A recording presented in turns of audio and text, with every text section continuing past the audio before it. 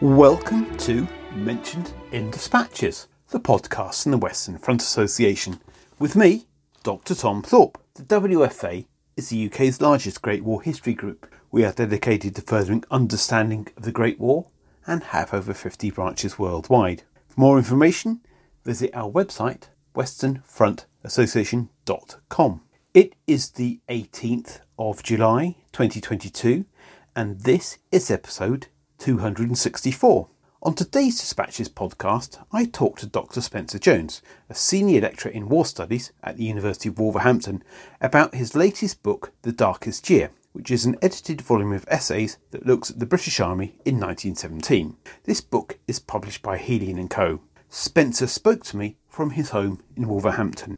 Spencer, welcome to the Dispatches podcast. Could you start by telling us about yourself and how you became interested in the Great War? Well, thank you for having me on, Tom. And my interest in the Great War started at a really early age. As a child, I was lucky enough to have relatives, particularly my grandfather, who had, of course, lived through the Second World War, and they really fired up my interest in military history in general. I did and abetted by my father, who was also very interested in the general arc of military history. But my real burning interest in the First World War really stemmed when I picked up, almost at random in a newspaper shop, in fact, a post office. In those days, you could buy books from post offices, perhaps showing my age a little bit. I picked up a copy of John Terrain's The Retreat from Mons, or I should say Mons, The Retreat to Victory. Absolutely gripped me. I thought it was an incredible book, written with the pace and speed of a thriller, really. And it really fired my interest in the First World War.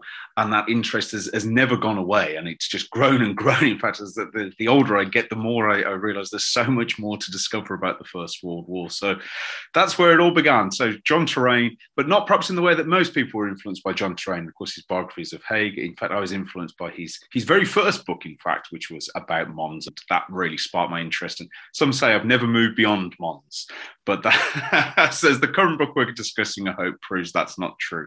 And we're going to discuss today the latest collection of essays in a series you've been doing called The Darkest Hour. We'll come on to that in a sec. But this is a series of books that you've done, which has looked at sort of 1914, 15 and 16. So what has been the purpose behind these books, all these sections of collected essays? It's a story that's I get asked quite a lot, actually, Tom, and I wish there was some sort of master plan I could discuss behind it, but there isn't. So the very first book was called Stemming the Tide, Officers and Leadership in the British Expeditionary Force 1914.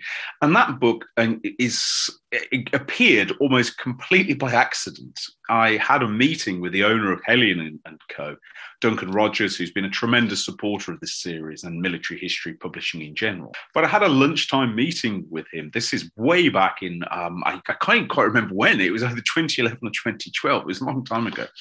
And we had a lunchtime meeting to potentially discuss projects. It was the first time we'd ever met each other. We immediately got on very well with each other. And I had an idea that had been floating around the back of my head, which was to attempt to do Churchill's Generals, which was edited by John Keegan and was a book I'd really enjoyed in the past. Try and combine Churchill's Generals, individual biographies written by different authors about different generals in the Second World War, with one of my other favourite books, John Terrain's Mons. And so why not do a book about command in 1914? And went through various potential titles. It's difficult to do a Churchill's Generals because you'd either had Asquith's Generals or possibly even French's Generals, which has a slightly odd implication. And in the end, the name Stemming the Tide came up. Went through various other potential names, but that was the name that was chosen. I'm sometimes asked about how we went about approaching contributors for this. So at the time I was doing Stemming the Tide, I was a very junior academic and didn't have the contacts that I've got now. And so I was heavily reliant on asking other people for advice, which is always a good idea. If you're ever unsure of something, ask lots of other people for advice. And ironically enough, lots of these meetings seem to occur in either pubs or coffee shops. So it's, sometimes these were battles fought over pints, but I collected a range of potential contributors, contacted them, of course, very deferentially in those days. I certainly didn't have any kind of name of my own. And I was really, really surprised and delighted by the response. Lots of people wanted to write biographies. Lots of people got interested. And Stemming the Tide was the result. That book was more successful than I could possibly have imagined at the time. It was runner-up for the Templar Medal for the best prize on British Army history in 2014. It's gone through many reprints. It's now on a revised edition. It's on its second printing revised edition. So it's done really well, and it's a book. It's probably the book I'm most proud of, just because it was my second book, and it did very well. As with all great albums, of course, the next question is, what's the follow-up? And this led to the remaining books. Courage Without Glory, which covers 1915, At All Costs, which covers 1916, and The Darkest Year, which covers 1917. These books, of course, take a slightly different approach because they're not command biography. And the reason that they're not is a decision that was made between myself and Duncan when we were working on Courage Without Glory, the 1915 volume, that there'd be a lot of repetition. We'd have to cover Haig again, we'd have to cover French again, have to cover Robertson again, and the stories would be, there'd be a lot of retelling from 1914. So instead, the decision was made to offer thematic chapters instead, and to try and get a really good selection of scholars involved, as well as what we might term names, and I use that in inverted commas, well-established scholars and academics, also to bring in some new thinking through either up-and-coming scholars or scholars who perhaps haven't had the opportunity to publish, those who are working as independent researchers, or even those, and I hate this term incidentally, but even those who we might describe as, in inverted commas, amateur military historians. And the idea being that there'd be lots and lots of different interpretations that would add up to a cohesive overall picture. So that led to 1915, Courage Without Glory, At All Costs, 1916, and now the latest volume, which is The Darkest Year, the British Army on the Western Front, 1917. And the basis to all of these is the same. It's a series of chapters written by a range of scholars about aspects of the British Army in that year on the Western Front. And I have to say the response to all the books has been terrific. I'm really, really proud of them. I'm delighted to have worked with some fabulous contributors. They really, without the contributors, these books would simply not exist. That they are absolutely dependent on them. And I'm particularly proud of the current volume. Well, I'm glad you said that. So where does the term "the darkest hour" come from? Well, the title "The Darkest Year" is actually a quotation from William Robertson, who was, of course, Chief of the Imperial General Staff in 1917. And Robertson, of course, a very intelligent soldier, the only man to go from private to field marshal in the history of the British Army, described as the big brain in the army. He had a very difficult year, personally and professionally, in 1917. He found himself involved in great difficulty trying to balance his commitment to supporting the military, and Douglas Haig in particular, and also answering to David Lloyd George, who was the new Prime Minister, of course, in December 1916. And Robertson, so he had a very difficult personal year, balancing these two very difficult individuals and skating a fine line between them. And also he reflected by the end of the year that this had not been a good year for the Allies. He looked at what had happened in a letter that he actually wrote on the 29th of December 1917, and reflected really quite sadly that this had been a very bad year. France had been paralysed in the war. Russia had tumbled out of the war. Italy had been dealt a devastating blow at Caporetto. The British had failed to break through on the Western Front. The U-boat war was still raging. Everything seemed to be not exactly falling to pieces, but certainly was in a very difficult position. And he reflected, this may well be the darkest year of the war. And I think in some ways he was right. He was correct, but it's easy for us to reflect and say, well, actually, 1917, the German position internally was deteriorating greatly. It wasn't as perhaps clear-cut as this is a triumphal year for the Central Powers. But if you were William Robertson reflecting on all this without the benefit of hindsight, without knowing what happened in 18, it would be easy to look at 1917 and think this was the darkest year.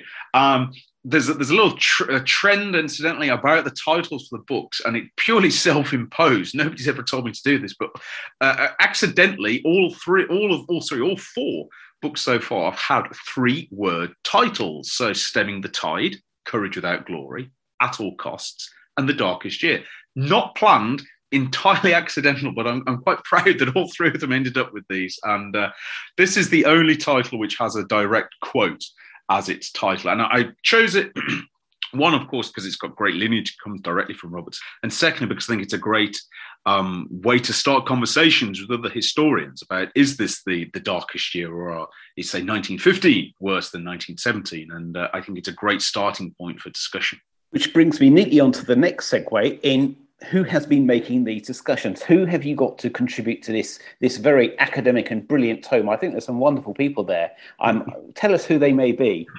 Well, I'd like to highlight particularly a particular author who's written a chapter which I happen to think is an excellent one, and that's, of course, Dr. Tom Thorpe, the host of this very same podcast. And, of course, Tom, you've written an excellent chapter on cohesion in the British Army, which is a great topic, incidentally, for those listening, because it's something we often don't think about the stresses and strains on the British Army. The contributor list this year, there's 16 separate chapters. In the Darkest Year, of course, I've written one myself. I've written about David Lloyd George, who I think is a fascinating and difficult and puzzling character, in some ways an enigmatic character. He's one of those types of character who I think, as with many wartime prime ministers, generates very strong opinions. You can be appalled by some of his personal failing, absolutely appalling treatment of his wife, very, very dubious financial activity. But I think sometimes his role as a strategist or would-be strategist is sometimes underestimated. And I actually think it's sometimes very easy to cast Lloyd George as a pantomime villain, because that throws Douglas Haig into a somewhat better light. And I've tried in the chapter to offer a slightly different take on that and just show the complexity of the situation. So obviously I've contributed. You've contributed too, Tom. Absolutely excellent piece. I recommend everyone read it. We've got some, for those of you who've been following the series up until this point, there are some familiar names. John Spencer, who's written a chapter on Robertson in every year of the war so far. Of course, that's Dr. John Spencer, has contributed another chapter on essentially the fall of Robertson. Robertson doesn't completely fall in 1917, but he's in grave decline by the end of the year. And John is one of the experts on Robertson's career. And has written a very, very interesting chapter on how Robertson was essentially outmaneuvered during this period. We've also got a chapter from Charles Fair, who, of course, you're working on a PhD at this moment, about the transition from OTCs, Officer Training Corps, to OCBs, Officer Cadet Battalions, and the reform of junior officer training, which I think is a largely understudied topic, actually, in the First World War.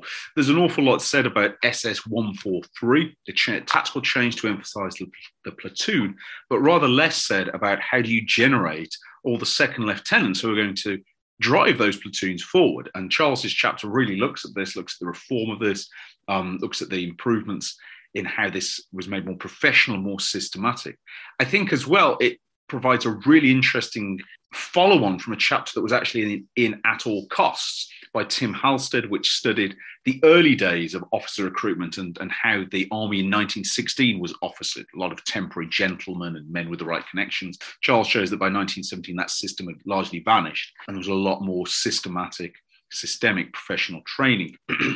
And then, of course, there's your chapter, Tom, about cohesion in British infantry battalions in 1917. Of course, the question of morale in infantry battalions in 17 has been discussed in various corners, and the idea that the army was depressed or possibly its morale had been shaken by the end of 1917, often discussed. But I don't want to give you too many blushes, but your chapter takes a much more sophisticated look at this and looks at elements that lead to cohesion. It's got, of course, the academic principles that underpin unit cohesion, and then examines how these are fed into in the British Infantry Battalion. And I think there's a lot of really interesting insights there, not least the fact about the kind of things that we forget battalions did, like being made to work on French farms. And you draw a number of interesting examples about one thing that harmed morale in British battalions was being put onto farm work where they felt they were being poorly treated by French farmers. It's a simple little thing that seems so obvious when it's stated, but it's well worth reminding us. So there's a sophisticated chapter on that.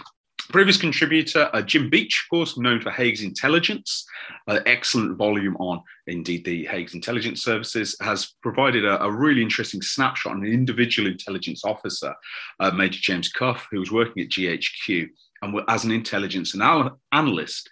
And Jim, of course, absolute expert on British Army intelligence in the First World War, has taken a deep dive into how was intelligence analysed, which of course is different from how is it acquired.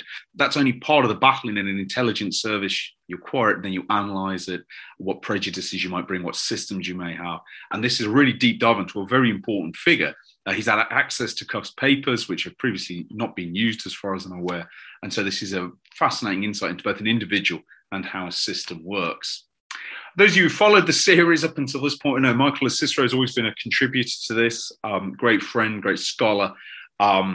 one of his fascinations is what he might call minor actions on the Western Front, some of which are large, almost entirely forgotten. And he's particularly interested in trench raiding and some of the aftermaths of trench raiding. So his chapter examines a particular trench raid, a German trench raid that hit the British in January 1917, with pretty much devastating effect. The British were really caught on the back foot by this, and it was a little bit of a disgraceful incident. This was a very successful German trench raid. The British response to it was poor, and it's examining what went wrong and what the consequences were, because this created a real spasm of introspection in the British, particularly that sector of the British, about how could this happen, who's to blame. The entire thing is almost, you might describe it as anatomy of a fiasco. Michael's called it, taking a quote, discredit on all those concerned. And it's interesting to just look at how a small incident can lead to much larger consequences. And it's also a great insight into trench raiding defending in that period. Nigel Dorrington, who is actually a school teacher, but he undertook the First World War MA at Birmingham some years ago. He's written a very good chapter on the advance to the Hindenburg Line, particularly Third Corps movement to the Hindenburg Line. Very interesting period of the war as they have to get out of the trenches and advance into defended localities, villages and woods and hills, but has to move in a way that it hasn't moved since 1914. So he's looking at it at core level, extremely interesting study of that and some of its problems.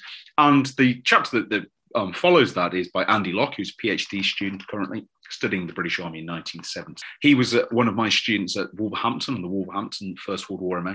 And he's dived a little bit deeper into the advance of the Hindenburg Line and studied 8th British and 2nd Australian Division during their advance, and has looked at it in a much more tactical way about how do these divisions go about eliminating pockets of German resistance? How do they push patrols forward? And the title of his chapter, which I think is really quite catchy, is Patchy Progress and Powerful Performances, because it's interesting to see how some things work, some things don't. It's a fast-moving campaign. It's a much more fast-moving campaign than we might remember. So he really looks at what goes right, but also what goes wrong. Next chapter is by Simon Innes-Robbins, who has contributed to previous chapters, previous volumes, of course, perhaps best known as the author of British Generalship on the Western. And as is one of his specialist subjects is the career of Sir Henry Horne. He's written a chapter about Sir Henry Horne's development as a commander from Vimy Ridge up until Hill 70, much later in the making an argument that the British Army was developing a genuine operational art by the latter stage of 1917 that would stand up to any other army. We're starting to get ideas of deep battle. We're starting to understand the control of tempo and war and so forth. And he views this through the prism of Horne's own papers, so very interesting. Then there's a chapter on the Royal Engineers at Arras by American historian Alexander Falbo-Wilde, making his first appearance in the series. A deep dive into how the Royal Engineers work in the First World War. And I think this is really interesting because they are such an important branch. And yet, apart from some relatively old volumes on the Royal Engineers, the First World War, it's difficult to find a good modern study of what they do. His chapter is wide-ranging. It's not merely about what the Royal Engineers do at Arras, which he makes a strong case is the quintessential Engineers battle. It's also about how the Royal Engineers have developed up to this point, what they do, what does a Royal Engineer unit look like, what does it include, and what are its roles. I'd say it's essential reading for anybody who wants to understand this long forgotten, in some ways, branch of the army. The next chapter is about the Anzacs, and it's by Mel Hampton, who's contributed previously, of course, an Australian military historian, best known for her work on Bullecourt and Poitiers Ridge. And this chapter is a fairly coruscating criticism of the Anzac Corps at Bullecourt. And perhaps by virtue of the fact that she has the advantage of being Australian and can criticise sacred cows that would get any British historian into deep trouble, she really takes a hammer and chisel to the preparation and performance at Bullecourt. Of course, it's a fiasco, and just like many fiascos have many fathers, as the saying goes. Gough certainly doesn't escape criticism, nor do the Tank Corps, but nor do the Anzacs. And some of the criticism of Anzac commanders is quite coruscating. It's a really forensic breakdown of what goes wrong at Bullecourt. And she ties it to her earlier work on Poitiers Ridge, making the case that the Anzacs are developing relatively slowly in military terms. So very interesting to read. The next chapter is about another disaster, and that's Harry Sanderson, who's a PhD student at Leeds. He's written on the Black Day of the British Army, which is the Third Battle of the Scarpe on the 3rd of May 1917. The quote, the Black Day, incidentally, not a modern invention. It comes from the official history. written by Cyril Falls, of course, the great historian. It's not a cheerful read. It's an examination of the last great act of the Battle of Arras, which it's almost as if 1915 has never happened. Inadequate preparation, things are rushed, asking people to do too much with too little, rushing into much sterner German defences than expected. And it's heavily critical of just about everybody involved, not merely Allenby, but also Douglas Haig. Harry presents a pretty convincing condemnation of the preparation and performance of this battle. The next chapter is Simon Shepherd. He was one of my MA students at the First World War. He's a lieutenant colonel in the British Army and an artillery expert. He's written a really detailed study of artillery at Third Ypres. In some ways, the artillery battle at Third Ypres is the last great traditional artillery battle. It's after that point, there's the move to almost universal silent registration, and artillery fighting becomes rather different. But at Third Ypres, there is a prolonged, grueling battle between the British and the German army, not to mention, of course, all the fire and support of infantry. And Simon really studies this in tremendous detail. It's the best account you will find of the artillery battle at Third Ypres. It's based on his dissertation, and it is absolutely superb. Lessons that can be drawn not merely, of course, Third Ypres, but also for artillery employment in general. Being the Royal Artillery's official historian as I am, it's something I've certainly been able to draw upon myself. The next chapter is by James Taub. He's an American historian. He works at the World War Museum in Kansas City. And he's written about a division that he's got a personal interest in, which is 33rd Division, which, of course, he's fighting at Polygon Wood at Third Ypres on the flank of the Australians, and has a really intense 2 days of fighting.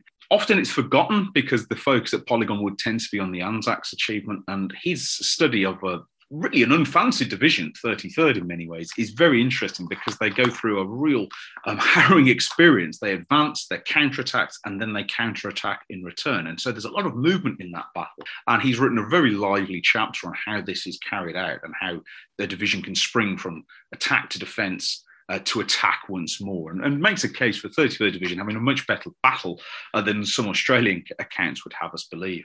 Another divisional study is by Richard Hendry, who studied 47th Division really throughout 1917, so at Messines Ridge, and then again at a very different battle at Bourlon Wood in 1917. Again, taking a somewhat unfancied British Division, 47th, and studying them about how they performed, how they fought, how they learned, how they didn't learn in some cases, and how these actions played out. And I think these divisional studies can be really interesting, especially when they focus on divisions that perhaps are not so fancied, are not the eye-catching formations like 27th, 9th or 15th, but instead are what we might term more average divisions, how they perform, how they fight, because it speaks more to the sort of the universally to the British. And finally, ending the book is Tim Gale, who's contributed in the past, Dr. Tim Gale, I should say, expert on armoured warfare, particularly the French army's armoured warfare, but also perhaps the only historian who can speak equally to British armoured warfare and French armoured warfare. And his chapter is entitled The Dark Days of the Tank, and it's about the problems that not only the British but also the French have in 1917, getting their armoured forces into action. And that's really interesting because it's a comparative study and shows what the French were doing at the same time as the British, and shows that the two forces were taking somewhat different paths in how they developed their tanks and how they approached them. And that by the end of 1917, although it had been a pretty grim year for the armies, they were on the cusp of achieving really interesting. The technology was just starting to be available to really make massed attacks. Obviously, Cambrai being most famous to a British audience. I'll just say another little thing about the contributors, and this is that I'm immensely grateful for all of them being involved, including yourself, because I think for those of you who are listening who think that editing a book is as simple as approaching somebody and saying, do you want to write this? And it all comes together and it's all wonderful. Of course, it's a lot more complicated than that. Editing a book is a complicated and difficult job, but it's made rewarding by the quality of the contributors. And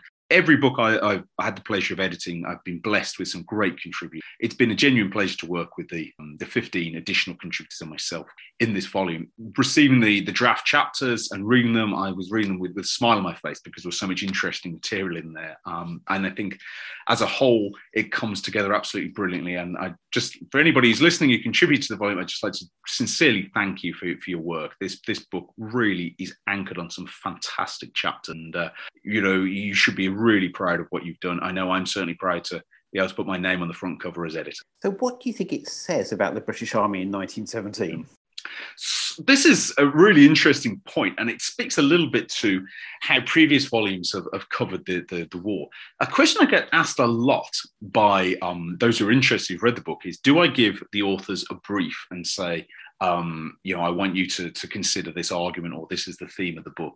I don't. I really don't, because I think that constrains the scholarship potentially. I may edit little parts of it to avoid repetition, but I don't like an overall mission statement. One thing that's emerged is a consensus with all the volumes that have looked at so far. And I think that's really interesting because it's grown up completely organically. So 1914, the reflection was British commanders and leaders were actually really good. And even those that tend to have a poor reputation were often labouring in incredibly difficult circumstances. 1915 was, things were a lot worse than perhaps we even realised. This was a really, really grim year for the British Army. So many things went wrong and the same mistakes kept getting repeated. 1916 was a great deal about scale and the sheer violence of the Battle of the Somme, the intensity of it, the strain it put on everything, and the move from hard fighting in 1915 to truly industrialized fighting in 1916 was very apparent. For me, the theme that comes out of 1917 is if I may say it, the learning curve of becoming ragged. There's no doubt that the army of 1917 had learned a lot from 1916, and in many ways it was a more sophisticated, more advanced army, both technically, tactically, and in terms of training. It was certainly a step ahead from the army of, say, January 1916. But this doesn't mean that its development was by any means smooth or uninterrupted. The book makes clear that for everything that the army did well, there were also setbacks and difficulties and problems. The army adapted to a wide range of difficulties, whether it was the opening moves at the advance of the Hindenburg Line, whether it was set-piece battle at Arras, whether it was the battle against pillboxes at Ypres, or whether it was supporting tanks in 1917.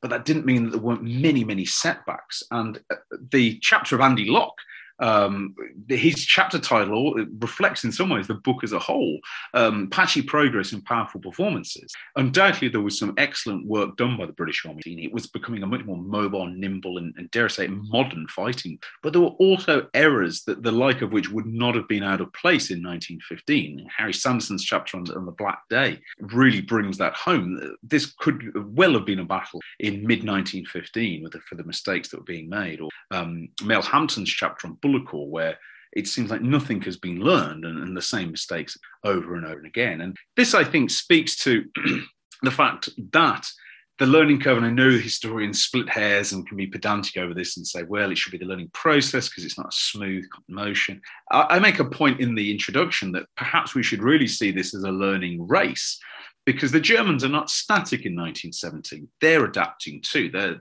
German High Command doesn't want another Somme. It wants to fight in a different way. It wants to try and break up the British and the French. And to an extent, you could say that it does so because it changes its approach at various and provides all sorts of difficulties for the British. And so sometimes the British have their nose ahead, sometimes the Germans have their nose. It's a difficult, ongoing process. And in that sense, as well, one of the reasons it's a difficult ongoing process is the major battles that the army fights in 1917 are quite different. Whereas in 16, although the Somme isn't the only battle the army fights, and the Somme can be subdivided into many smaller battles, that dominates everything that happens. In 1915, there are three battles around Aubers Ridge, largely from the same. So the second is Loos, so they're relatively concentrated in area. Whereas in 1917, the major battles, or major operations, I should say, we fights, advance to the Hindenburg Line, Arras, Third Ypres, and Cambrai, are all really different. They're different geographically, and they're different in the style in which they fall. They are not of a type. What works at Arras doesn't work the same way at Ypres, and what works at Cambrai was impractical at Ypres. So you see a lot of different approaches, and in some ways that reflects really well on how well the army has developed, how nimble it's become. It speaks to Simon Robbins' argument that the army has a genuine operational art now, but it also, the fact that none of these battles could really be described as a clear victory. They have moments where things are going really well, but ultimately none of them achieve the objective that the planners hope. They're all brought back brought back to the start line in one way or another, either through heavy casualties, or they can't push forward, or in some cases they lose the ground gain, such as and so I think that's an interesting point. This is an inconsistent, difficult year, patchy progress and powerful performances. And my final question is, where can people get the book from? Well, I think I've made this joke on the podcast before, but wherever good books are sold is the answer. It's available on Amazon if you'd like to do that, or you can buy it direct from the publisher. If you search Hellion and Co. books, you can buy it direct from there.